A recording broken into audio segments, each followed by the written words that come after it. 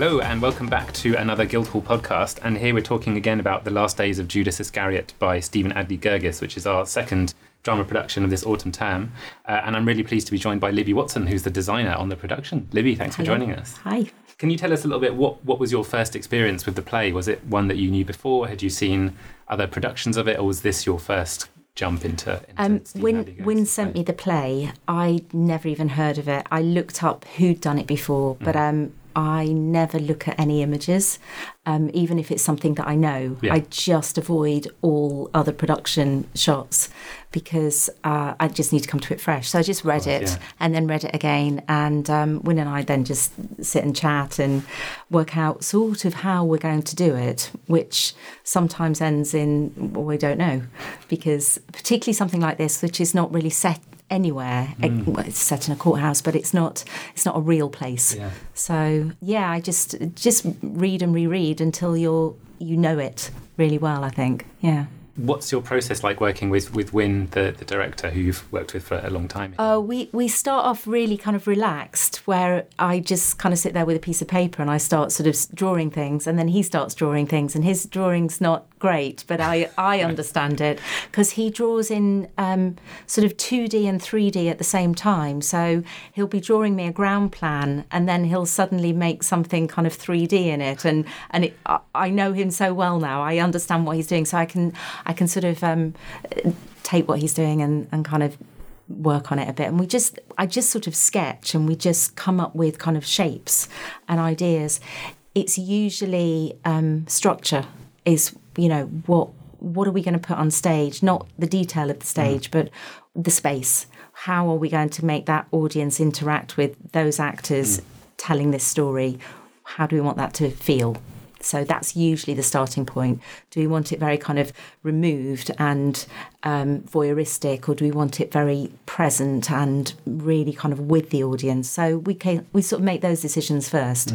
And what were the early discussions like for this production? I think one of the first things was the revolve. We decided that this very static courtroom was not going to be good for us. We just felt that a proscenium stage, end on audience, it would be really nice if we could keep moving the focus.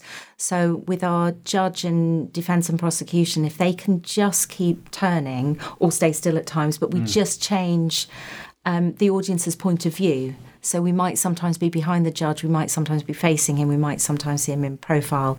It just changes the dynamic of that courtroom. It's almost like changing the camera angle for us. So the revolve was a really kind of early, let's have that. Let's get that movement without them having to move. At what point did you bring in the lighting and sound designers who are both on our technical theatre arts programme as well? A little bit later than I probably normally would, but I tend to work more with lighting than I do with sound. Wynne probably works more with sound than he does with lighting initially.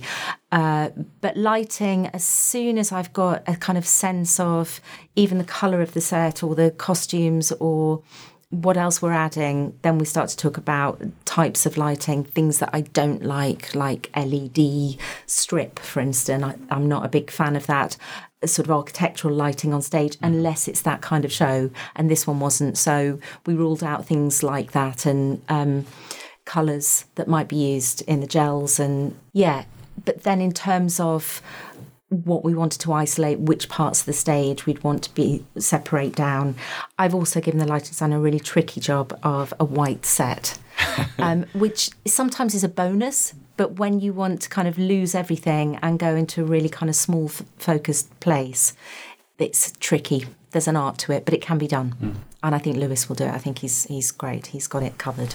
And so how did once you'd had those initial discussions with Wynne and you'd come up with the framing almost of how you wanted to set the production, how did things progress from there? Well, then I do get 3-dimensional. I make a big model of it, and we kind of look at, we have, little tiny 1 to 25 models of people, and we just look at them in this space. So I just construct the theatre and construct the space, and we go through the play again with that in mind and see if it works. And then there's the added thing on this one is we're using lots and lots of video.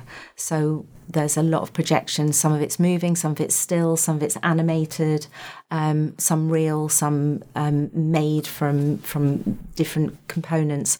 So that's a whole other language that's added on top. So I did a whole set of storyboards for the entire production of what we will be seeing or not seeing on the screen at the back. Sometimes it's there, sometimes it's not. What has been some of the kind of inspiration behind bringing in the video and some of the other kind of design decisions that you've made? I think, we are at times we are using biblical characters. So we've got a lovely scene between St. Peter and St. Thomas, and we just wanted them sitting in the clouds. And we can. So they are on deck chairs having a conversation, sitting in the clouds. And St. Peter is dressed as a Cornish fisherman in full kind of jumper and sort of roughly kind of 1930s. St. Matthew is dressed like a sort of debt collector, again, kind of around 1930. So there's a nice kind of, it's very character-led in that way. Sometimes we've made kind of biblical characters look like they're from that time, and then other times we've put them in a completely different era altogether and just gone with their character and sort of what they're known for. And have there been characters on the production who've been particularly fun to design and come up with how you're going to I think things like we have an angel, and we've had a big prop make for the angel wings, which is quite nice. And there was a decision about, our angel is being played by a man with a beard, but we wanted to put that man in a dress, and it's a bit it's not drag, it's something else, it's something other. So something like that's been inventive, and it's brought two departments together, wardrobe and props. Then things like Mother Teresa, just in terms of practicalities, how do you tie a sari? And I've got quite a lot of experience of it because I've done a lot of Indian shows, but our wardrobe department have learnt it, and it's nice to, they've now got that skill, and the actor playing Mother Teresa will tie that sari every day, because I think it's important for the actor to know how to do it, because her character would. So it's quite nice that she learns what to do with that 5 meters of fabric and how it ends up around you and tucked and over your shoulder. And with so many of our final year actors in this production, all of whom are playing named characters, some of them multiple named characters, I imagine that's produced quite a few challenges. And there's actually only one actor who's got really quick changes, and fingers crossed will make it. Generally, they've got a bit of time in between, so we can do quite a different look for them, in terms of their hair and makeup and their costume. So it's not been too bad in terms of that. They're very much separate scenes with separate people. There aren't big ensemble scenes. So, and then there are obviously real sort of historical figures like Freud and Mother Teresa, and the idea is to make them kind of look as much like that person as possible, but without doing a sort of impression of Sigmund Freud. It's the essence of him. Yeah. So it is a tweed suit, it is a tie that's tied in a sort of Austrian style, but I'm not then doing, Freud's facial hair particularly, or making a 20-something actor look 50. Because it's just we're not going to achieve it without prosthetics. We just kind of, that's the sort of the essence of Freud. So that's quite nice. And what's it like for you once Tech Week starts and everything starts going up in that theatre and in the space? What's that like for you? And it's lovely. Are the challenges you have to face afterwards? I think it's almost my favourite bit of the Tech Week. I think I love the challenge of it, the decision making, the change of mind about something. It's thoroughly collaborative at that point. There's a lot of the time when I'm working on my own, particularly at the beginning, just in isolation.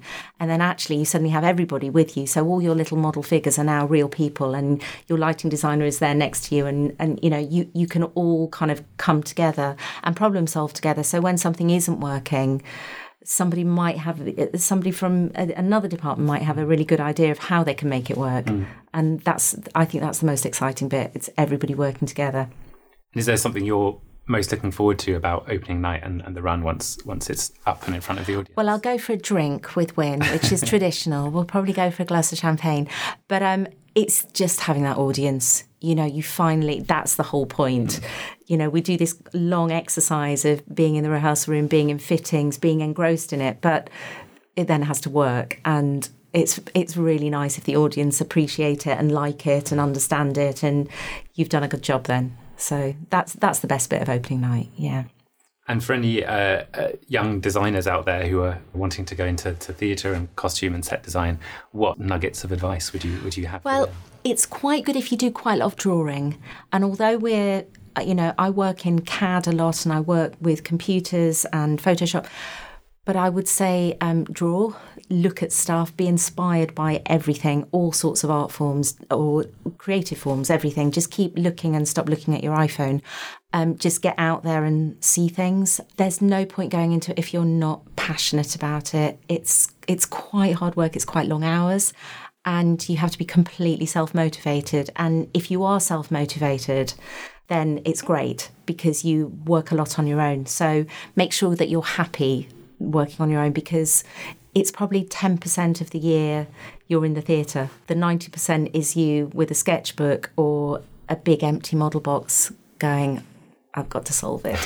And you're sitting there all by yourself. But just enjoy the creativity of it and see as much stuff as possible.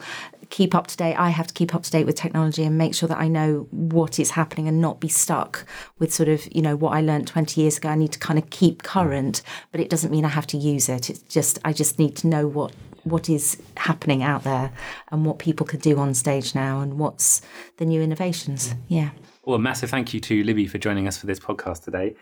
You can catch The Last Days of Judas Iscariot in the Milton Court Theatre. It runs from the 22nd to the 27th of October, and you can get your tickets from the Barbican box office and at gsmd.ac.uk/events. And you can follow us at Guildhall School on Instagram, Facebook, Twitter, to follow everything that's happening with the production and future events at the school. Thanks for listening, and thanks, Libby. Thank you.